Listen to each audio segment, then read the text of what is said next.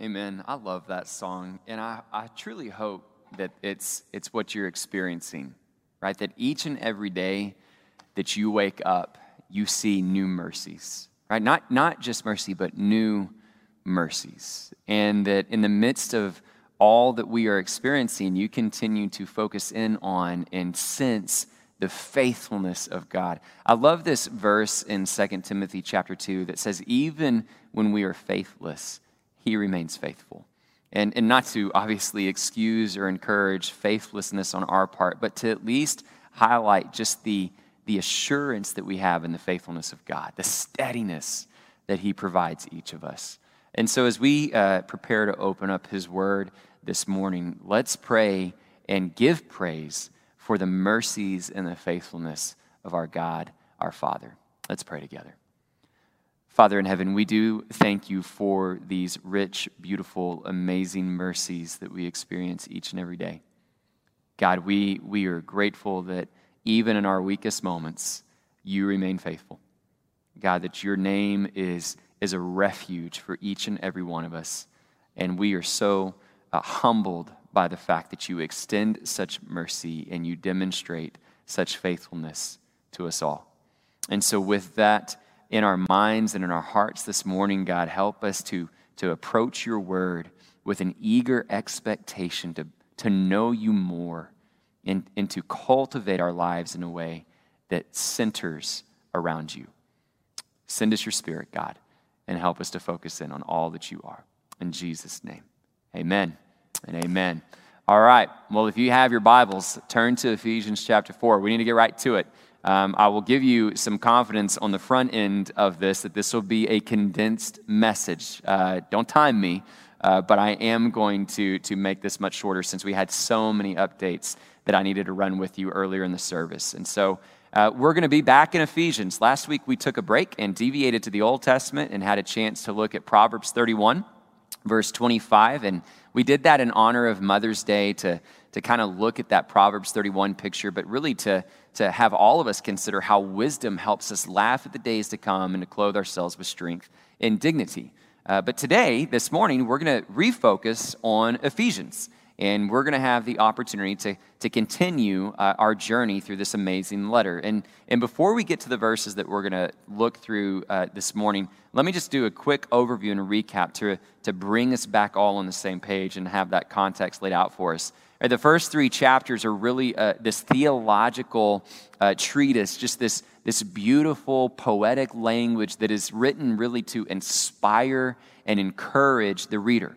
Right? It focuses us in on what has been done for us in Christ Jesus, right? That he has blessed us in the heavenly realms with every spiritual blessing. And as Paul lays that out, it serves as the foundation for what he's going to focus on in chapters 4 through 6. So we see that shift from the theological to the practical, right? Because God has done all this in Christ, here's now how you should live. And so we've been hanging out in chapter 4, and we see so many of the things that should be manifest in our lives, a pursuit of unity, a pursuit of maturity, right? Not to be tossed back and forth like an infant, but to be fully grown and to speak truth in love. 2 weeks ago, the day that we had kind of that crazy technical mishap, I'm not sure how much of you were able to continue to maintain and connect, but we looked at that contrast between the old self and the new self.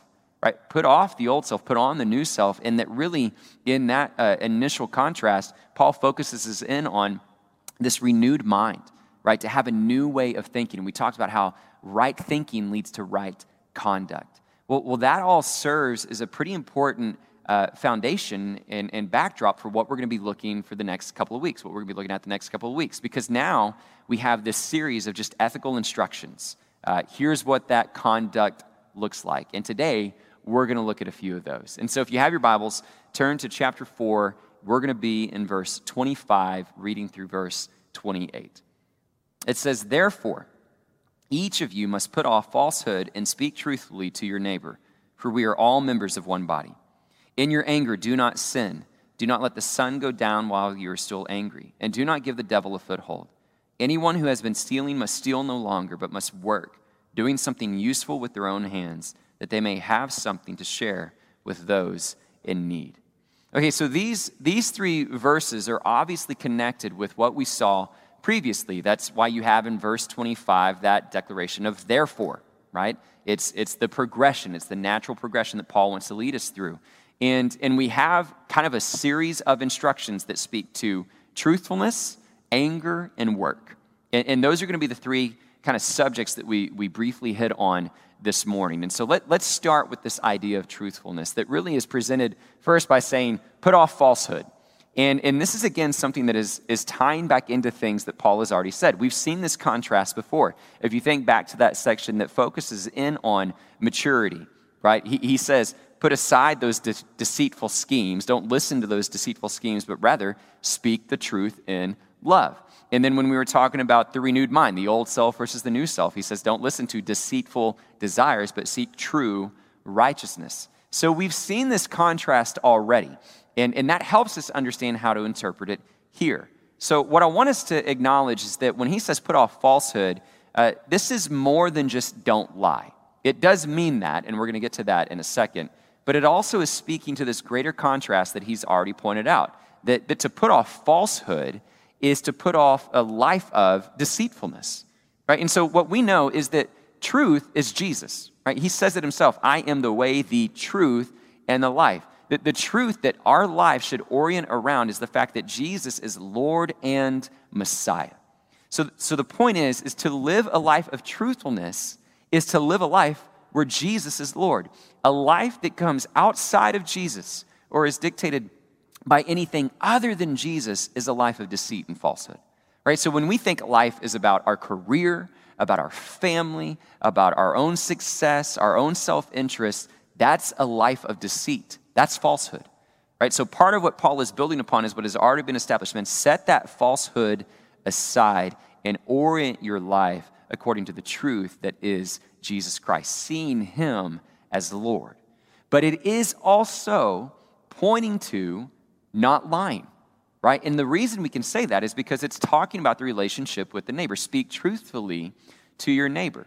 And so I do want us to give some consideration this morning about what that looks like. One of the things that I found pretty interesting in studying this was that in Jewish tradition, it was seen that it was the neighbor's right to be given the truth, right? Which is why you have this one of the 10 commandments, don't bear false witness against the neighbor, right? If you present a lie or you speak falsely or you mislead someone else or a neighbor, that is denying them of this basic right. And according to Jewish tradition, that was a dehumanizing of the neighbor, right? So what we see is that truthfulness and the way in which we speak to one another is of utmost importance. When you see that this description says, well, we're all part of, a member of one body, we might want to take this and say, well, this is just for the church. Well, it is especially for the church, but I don't think you can say that the lessons that Paul is trying to make here are confined to the church. And part of that's because of the word neighbor. You think about Jesus' teaching of the neighbor, and the many times he tried to answer that question, who is my neighbor? And he would give parables like the Good Samaritan. What his main point of emphasis was over and over again was not, don't try to figure out who a neighbor is. Live your life in such a way where you are that good neighbor, right? Where you are the one that's mindful of others. Whoever is nearby, regardless of race, creed, affiliate, like you love them well. And so what we're looking at here in terms of this command towards truthfulness towards your neighbor is not just how we conduct ourselves within the church, but how we conduct ourselves in society at large, right? We need to be those who know how to speak truthfully to the neighbor. So what does that look like in today's climate? Well, I would present at least two things this morning. First of all, share the gospel, right? The truth is Jesus is Lord. We need to live our lives in such a way that champions that truth, right? That consistently demonstrates his lordship. That means sharing that truth with others that haven't heard it. That's got to be an obvious way that we speak truthfully to a neighbor. But the other component to this is much more practical, which is we have to fight for truth. We have to guard against any temptations to be deceitful or to conceal or to hide in our relationships. Because the moment we do that, relationships begin to break down. So I think we could consider this from a couple of different angles. I think obviously you want to avoid the white lies, right? You want to avoid the things that you try to conceal from people just for the sake of avoiding conflict. You think about what might be most commonly difficult within the body of Christ is a lack of authenticity, right? A lot of times we show up in front of other believers and we put on a facade and we act like everything's fine and we conceal and we hide, and that's not dealing honestly with each other, right? We have to be transparent. We have to be authentic. And when we do so within the body of Christ, I think that strengthens us. Now, when you think about the rest of the world, I obviously want to strive to those things, but I would also argue that there's a certain climate that we're in right now that I at least want to address today to help us be on guard against. Because we live in a climate that is incredibly distrusting of the media, is incredibly distrusting of government, and as a result, there is this culmination of just disinformation that exists out there. And that existed before the pandemic. Right now you throw in a global pandemic and it seems like it's grown almost exponentially. You could get online and Google what are the conspiracy theories attributed to the coronavirus, and the list is long. I mean, it is crazy long. It's almost too numerous to count. And so what we see is that there is this culture of just disinformation, and it creates this environment where people are promoting and spreading and believing lies. And so we all have to ask ourselves as we engage in this world around us, am I buying into something that is false and deceitful? And even equally concerning, am I sharing something false and deceitful? Right? So we have to be mindful of that. We have to do the extra work to check sources, to understand where things are coming from, because when we fail to do so, it really damages our relationships and our witness. I came across this article that was written by Ed Stetzer for Christianity Today. You all know I like reading his work, and he's hit on this and the importance of this very, attribute or practice within the church today. And I want to read to you some of the quotes that he offered in his most recent article concerning this topic. He says, "God has not called us to be easily fooled. Gullibility is not a Christian virtue. Believing and sharing conspiracies does not honor the Lord. It may make you feel better like you're in the know, but it can end up harming others and it can hurt yourselves. Too many Christians believe all is fair in some wars, and we have to be mindful against bearing false witness. We aren't to be driven by fear or anger, but by a desire for speaking the truth in love, as Paul said in Ephesians 4:15. But most importantly, we damage our witness and that of the church when we focus on unproven theories and speculation more than we focus on the good news we've been commanded by our Lord to proclaim." And I love that, right? So when we have this tendency to share that viral video or that clickbait, and I've seen this recently with friends and with family members because of this culture that we're in.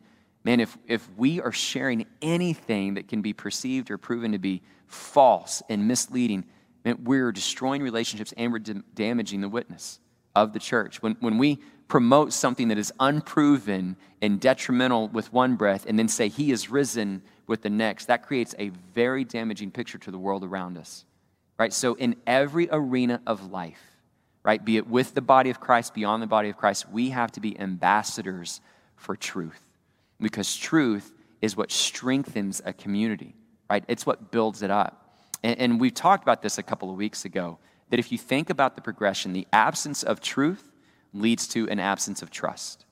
And when no trust exists, then things begin to become destructive. It's the little boy who cried wolf all over again, right? And now things become harmful. And when you have a truth problem that leads to a trust problem, it often leads to an anger problem, right? Which is kind of why we see this possibly being the next part of Paul's instructions here. In your anger, do not sin. Don't let the sun go down while you are still angry. I love this verse because it reminds us of the dangers of getting too angry, right? You can read further and find in verse 31 that he says, man, rid yourself of all anger, no matter what type or what kind. You could go read James 1:19 that says, be slow to become angry, and then 1:20 that says, anger does not produce the righteousness that God desires, right? So over and over again, we see that though anger is likely to occur, it is not something that we should rationalize, permit, or excuse, because it is so dangerous. And the reason it becomes dangerous is because it can become so destructive.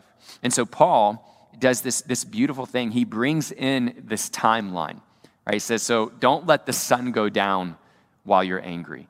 And again, this is tapping back into Mosaic law and Jewish tradition, where it was seen that a lot of practices and a lot of things had to be done and complete by sunset. And so Paul is bringing in that idea and that practice, and now he's applying it to anger, saying you need to resolve this well before the sun goes down. Don't give that anger an opportunity to continue. Don't let it fester. Don't let it simmer. Don't let it smolder into a new day. He's compelling us out of anger and towards forgiveness, right? Towards reconciliation. And that's really important, because the more we let anger fester and simmer, the more destructive it becomes. John Hopkins Medicine has research out on the impact of anger and forgiveness. And it's what you would anticipate.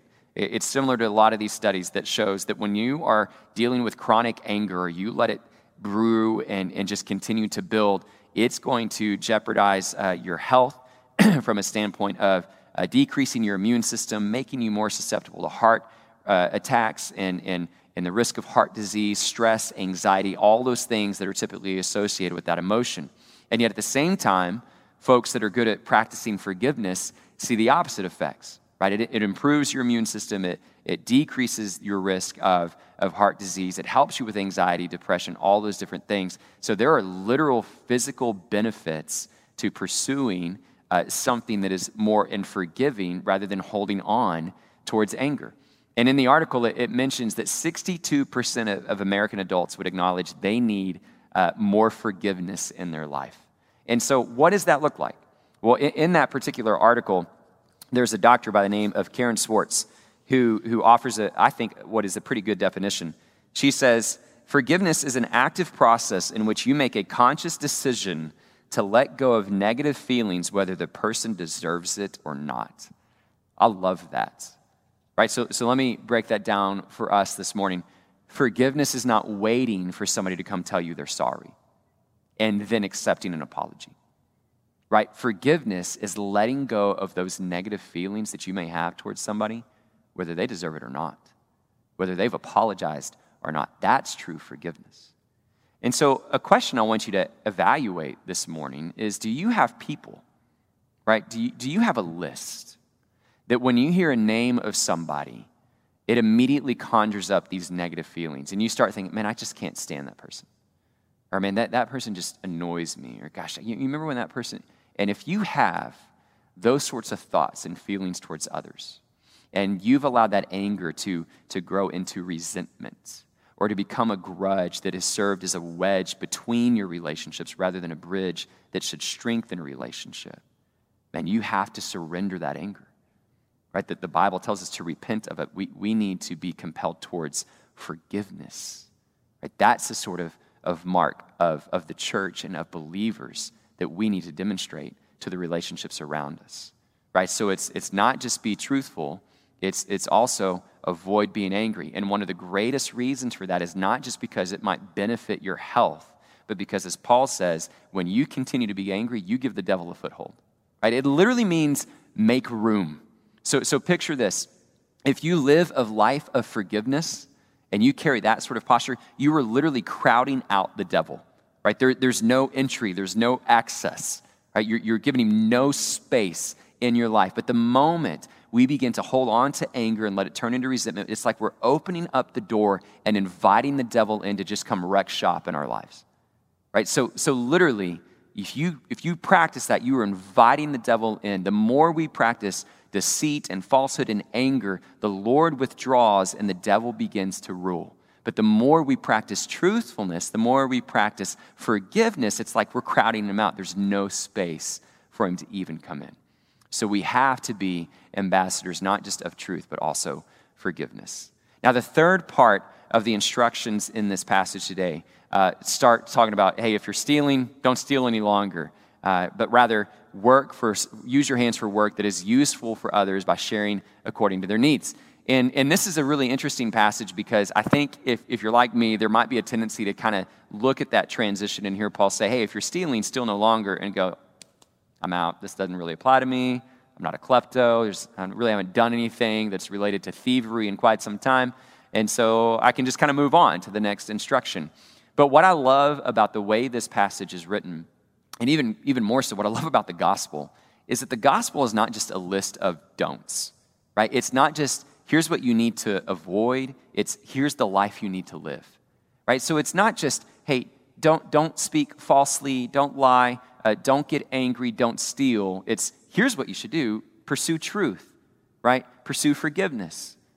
Pursue work that is beneficial for others. And so that's really the focus for us this morning is, and what does it look like for us to use our hands for work in a manner that is useful for others? So the word useful literally means good, right? Something that is morally good for another person. And the way that goodness is defined in this text is that you are able to actually share and meet the needs of others. And I want to make sure you get that picture accurate, because the sharing here is not a long-distance sort of gesture, right? A lot of times we share by writing a check and kind of putting it in the mail or whatever. The sharing here is relational, right? It's personal, it's intimate, right? There's a connection that exists to where you're actually aware of a specific need and you are then able to meet it. That's what this passage is calling you to do, to take the work of your hands and rather than use it for yourself, use it to meet the needs of someone else. Essentially, the picture that's being created here is that your work is not for your self-profit, but for the communal well-being. And think about how radically different that is. What if we all actually lived our lives that way? Right? What if that was truly demonstrated in the church where your career, your profession, your dream was not dictated by, man, I want to be able to have this sort of luxury in my life. Right? I want to have this kind of success, this kind of status. I want my retirement to look like this. And so much of your energy and your labor is driven by your own self-interest. But what if we all approached our careers to say, whatever wages I earn are there so that I can help meet the needs of others? Whatever skills I learn, whatever path I actually pursue is not for my benefit, but for the benefit of the community. Right? What if we live that way? Talk about a radical shift. That is perhaps one of the most tangible examples of the difference between the old self and the new self. Right? Using your work for the benefit of others. And what a beautiful thing to aspire to. And so let me close by trying to tie this all together with just a couple of final points. What I really love about this section and these three commands that really kind of all share in common is this idea of the neighbor, right? It's what you're doing. You're speaking truthfully to the neighbor, right? That you are forgiving the neighbor, that you're meeting the needs of the neighbor. I love this. It is the essence of the gospel. If you want to know what it looks like to have a renewed mind, right? When that gospel takes hold of us and we put our old self aside and we clothe ourselves in something new and our minds are being renewed, it shifts our gaze off of ourselves and on to the neighbor. I love that. It creates this lifestyle where we once again begin to be driven by a radical and unyielding love for the neighbor. And so that's something we all need to ask ourselves, is that evident in my life? Right? Is my thinking more on myself or on the other? Is it on the neighbor? Am I demonstrating that love towards others? Am I pursuing that sort of lifestyle? That's what the gospel does. That's how we begin to really see its transformation. But I love one of the verbs that's included in this text that really kind of helps set the appropriate expectations. Right? It's that verb, work. Right? And I love that. That word literally means to exhaust oneself. And part of what that does is set appropriate expectations. And an important reminder for us this morning, loving your neighbor, it takes work. Right? And in many times, it's exhausting. Right? How many times do we get confronted with those opportunities and we're thinking to ourselves, man, this is just not the right time. It's not convenient. I'm tired. This is going to be uncomfortable. Right? And really what it's telling us is that, yeah, exactly. That's to be expected. It's work. So put in the work. Be willing to exhaust yourself. to demonstrate that radical and unyielding love for the neighbor. Think about what that looks like, not just in your own life, but when a church is willing to exhaust herself for the benefit of the community. And that is what people should see, because that's what was modeled for us in Christ Jesus, was it not? I mean, in him, we have the perfect picture of what work looks like to show love for the other, to show love for those who are near. With Jesus, we have this amazing portrait of somebody who, in the midst of being tired, in the midst of finding all these different men, still found the capacity to turn with compassion and speak to the lame, the crippled, the poor, the beggar. It is this Jesus who rises up and says, I have not come to be served, but to serve. He's the one that gets down on his hands and knees and washes the disciples' feet. He's the one that was willing to shed his own blood and endure the agony of the cross and all of that pain and all of that persecution so that we could look and see this broken, battered, and exhausted body hanging there on the cross so that you and I can experience his new mercies. And when he was willing to exhaust himself at that point and he had finished that work, what happened? He shared with us the glorious inheritance of eternal life. And he met the deepest need that all of us long to have met. That's exactly what was modeled for us in the work of Christ. And it's exactly how we should follow in his footsteps by showing that same sort of radical love to the neighbor. He exhausted himself for you and for me. May we do the same for him and for our neighbor. Let's pray to that end. Father in heaven, we love you, and we ask, God, that you would continue to give us that spirit of determination to love you so fiercely that it helps us love so fiercely the ones around us. God, that we would have that radical and unyielding love. God, in the areas of our life where we fall victim to deceit or falsehood, or we give in to anger, or we begin to just take for ourselves, God, let us set those tendencies aside and be ambassadors of truth, ambassadors of forgiveness, willing to exhaust ourselves to work tirelessly so that we can meet the needs of others and share the good news of Jesus. We thank you for that, Father. And we ask that you would lead us accordingly. In Jesus' name, amen and amen.